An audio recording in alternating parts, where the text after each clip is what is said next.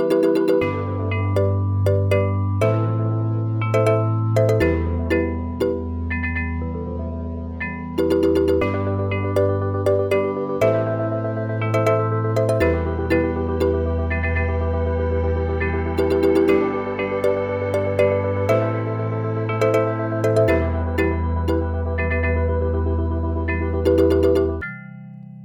and welcome to Supply Chain Broadcast. This is episode 5. This week we visited 2 different roastery operations. The first located in Mathare in Nairobi. The second in Amsterdam, the Netherlands. Let's look at the place in Mathare first. Ozone Ethio. Ozone Ethio is a small cafe that also roasts its own coffee. The owners, Tolkatun and Machu Abdullah, are descendants of the nomadic Burji tribe who live in northern Kenya and southern Ethiopia. Tolkatun takes care of running the cafe, whilst Machu Abdullah focuses on the roasting, which is done using a traditional pan roasting technique. All the coffee they roast is sold in the cafe. We asked them where they usually source their coffee from. She normally sources from the farmers, the small scale farmers, all the way from farm and sell it here. Like 100 kg, 80 kg. Sometimes she can buy at Kenyan shilling 200 to even to 400 per kg. Depend on the season.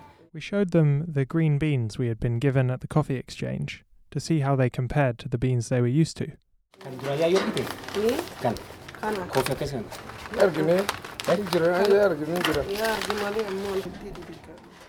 They checked the diverse graded bean that we brought.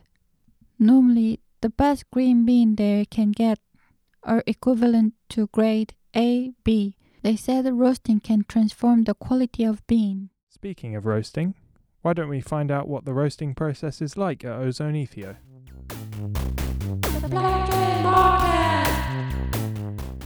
First, wash the bean.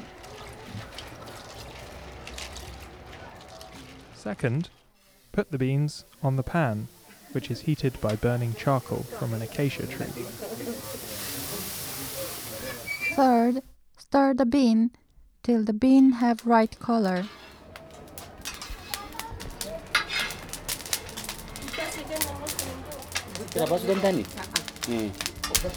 Not yet. I'm asking when is it ready? She can roast 50 kg a day. See, when you sit here, you feel that heat radiation. It's not good if you stay for long here. Fourth, when the colour is good, move the bean onto a metal tray to cool. Number 5. Then it's ready to grind. She's using a lot of energy to crush it. It is better we use machine for lesser time, lesser energy. Lastly, number 6, put the ground coffee into a bag where humidity cannot reach.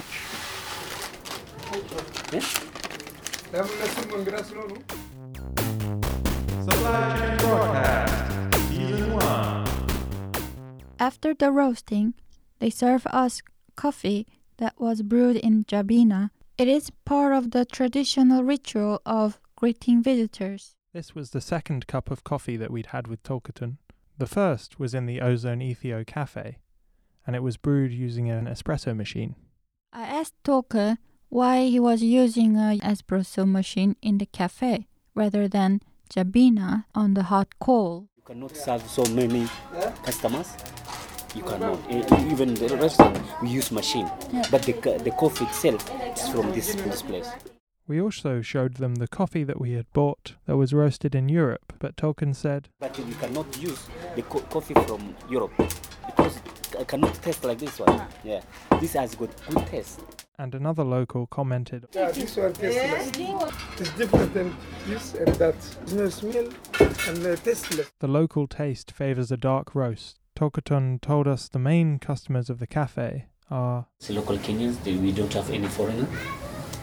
Most likely the people resided here, most of them came from Ethiopia.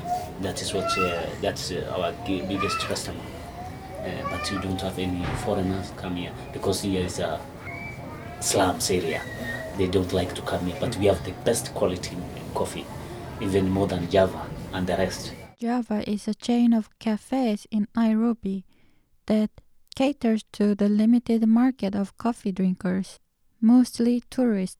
Tolkien added, Java coffee, yeah, I've tried. It's not our class, and it is very expensive from nothing. Just they're selling the brand. After drinking coffee, we asked our usual set of questions. How much time do you have for breaks? Once in a week we have a break because it is a tiresome job, as you see the process. How do the seasons affect your work? Seasons really affect us because of political atmosphere. When there's a high political season, there's nobody come to a cave to take coffee, to drink. When do you feel fulfillment in your work? I feel my fulfillment when I get a lot of customers, when my business peaks. Okay,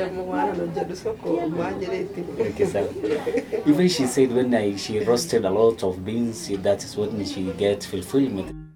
How do you adjust your energy level to the working rhythm?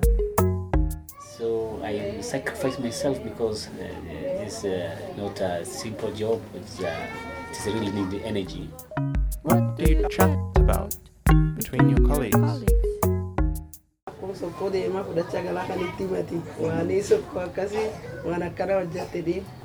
That's what my connection with mom. I give her the department of roasting. She assists me, and that's what we discuss. Would you like to be connected to the rest of the supply chain? Yeah, I will. Why not? Because we have a good coffee. We like to connect to other world. If we get opportunity, we are up for it.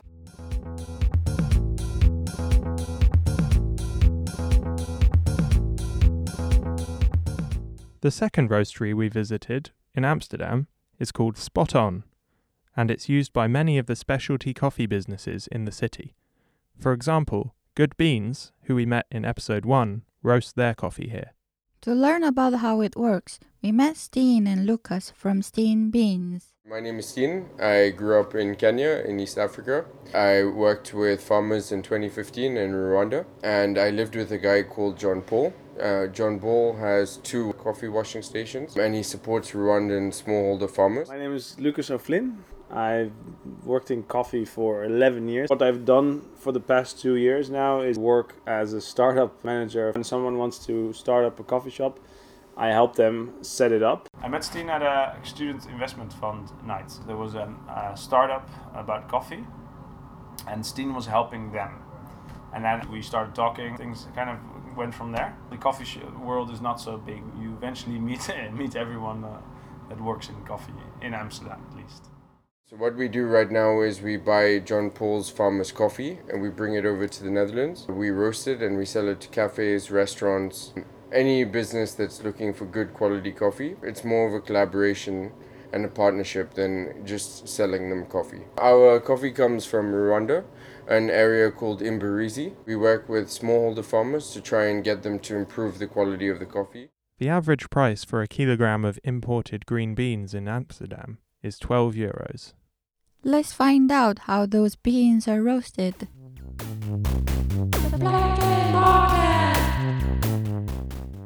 Step 1. Weigh out the beans into 15 kilogram drums. The roaster has a 15 kilogram capacity. Step 2. Set the recipe on the computer, which will control the conditions in the drum. Step 3. Roast the beans in the drum. It is heated with gas and made from thick metal to ensure an even spread of heat. Step 4. Cool the beans and inspect for any quakers. These are unripe cherries that have passed through the process stages.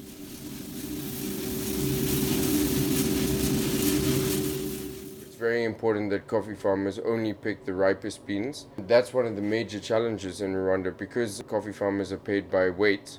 They want to pick everything off the tree so that they're able to get a payment. Step 5. Put the roasted beans through the sorting machine to remove any stones.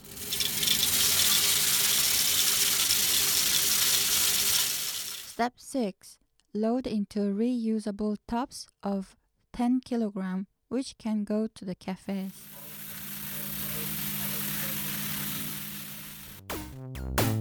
Supply Chain Broadcast, Season 1. Now let's hear Stean and Lucas's answers to our questions. How much time do you have for breaks? My roasting pattern is quite irregular. I have my monthly roast for my main clients. I also roast every now and then in smaller sizes, so I use the 1 kilo roaster to make sure that other clients that order get their coffee freshly roasted. How do the seasons affect your work? Well, the seasons really affect the production of coffee. But I would say I really find the winter in Europe quite difficult, especially having grown up in Kenya and quite a different climate there. So yeah, I find the winters here are a bit different. But then again, also the consumption of coffee, I think, also tends to rise because people in the cold want to go to cafes and that. So it has its positives and negatives, I guess. When do you feel fulfillment in your work? When I see people being brought together by this product. So I really believe that coffee should be good quality, but it should be inclusive for everyone. And I think a lot of the time it's not really inclusive for everyone, you know. There's kind of these strange feelings when you go into these coffee bars that are not so welcoming, and it's very like streamlined. And I think coffee was created to bring people together rather than apart. So every side of the chain, like the farmers and that, I think it's really nice to connect them with the consumer, and to also, I think, make an impact is my main mission. So that's where I get fulfillment, if there is impact being made. How do you adjust your energy level to the working rhythm? Drink more coffee in times that it's needed. That's actually how I deal with most situations. I don't really adjust it. I think I just go with it. If the energy is low, so if it's a slow day, my energy usually also goes down. If it's a high energy, if it's very busy, I usually have a lot of energy. What do you chat about between your colleagues? Well, I don't really have colleagues. I work on my own, usually. So I would say my colleagues are more the farmers and my clients, basically. It's more, I'm a link in the chain. One of the big discussions that is always being had is about quality, is also about how to support the farmers, how to get new clients. I think that's a major thing at the moment, because without new clients and new partners, it's quite hard to support the farmers. I have to be able to do a certain amount of volume. Mostly I try to keep it light and keep it funny. Making jokes is very important, I think. If I walk into a place and there's nobody laughing or nobody smiling, which is the case sometimes in coffee bars because they take it very, very seriously, I rarely enjoy myself. Do you feel a connection to the rest of the supply chain? Where I'm quite different to a lot of the other roasters. Like a lot of roasters are Dutch and they go to Kenya or they go to Rwanda and they buy their coffee and then they leave. But for me, I think that's where I'm from, you know. It's kind of going the other way. When I started working in coffee, it was a Simon Leveld franchise shop. And Simon Leveld is one of the oldest coffee roasters in Holland. They've always been very much on the forefront of trying to make sure that they pay farmers a fair amount of money and also communicating that. It's always been a very important part of my career choices, is that I wanted to work for a certain type of coffee roaster because I knew that they were dealing with a certain type of coffee from a certain type of origin. What would you say to another member of the supply chain? A question, a greeting, a random thought. My main question for a lot of coffee consumers, those that go to specialty coffee bars and that, is do they really know the meaning of direct trade? Do they really know the meaning of fair trade? Do all of these impact stories and marketing stories, do they really understand, or do they have access to what these fair models basically do? I think that's a really big question that the consumer should be asking and demanding, is more clarity and transparency in what exactly fair is, you know? Because a lot of the time I think there's very good marketing stories, but the actual impact that's seen at origin is quite small, and the consumer, I think, often gets sucked into, oh yeah, we have this this coffee that works with farmers and does this, but what is actually the impact for those farmers? I think that's really a core issue that isn't examined properly.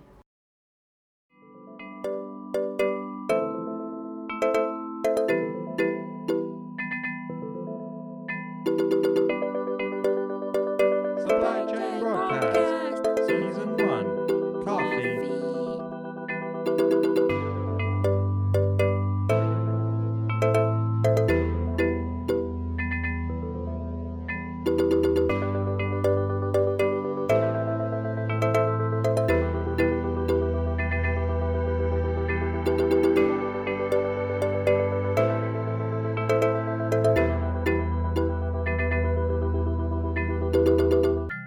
Well, that was another episode of Supply Chain Broadcast. Thank you very much to everyone at Ozone Ethio and Stean Beans. We'll be hearing more from Stean in the next episode. Speaking of which, where are we going for the next episode, Juhi? We're going to meet traders and logistic managers in both Netherlands and Kenya to piece together the last part of the supply chain. Doei, ciao, bye, annyeong, kwaheri.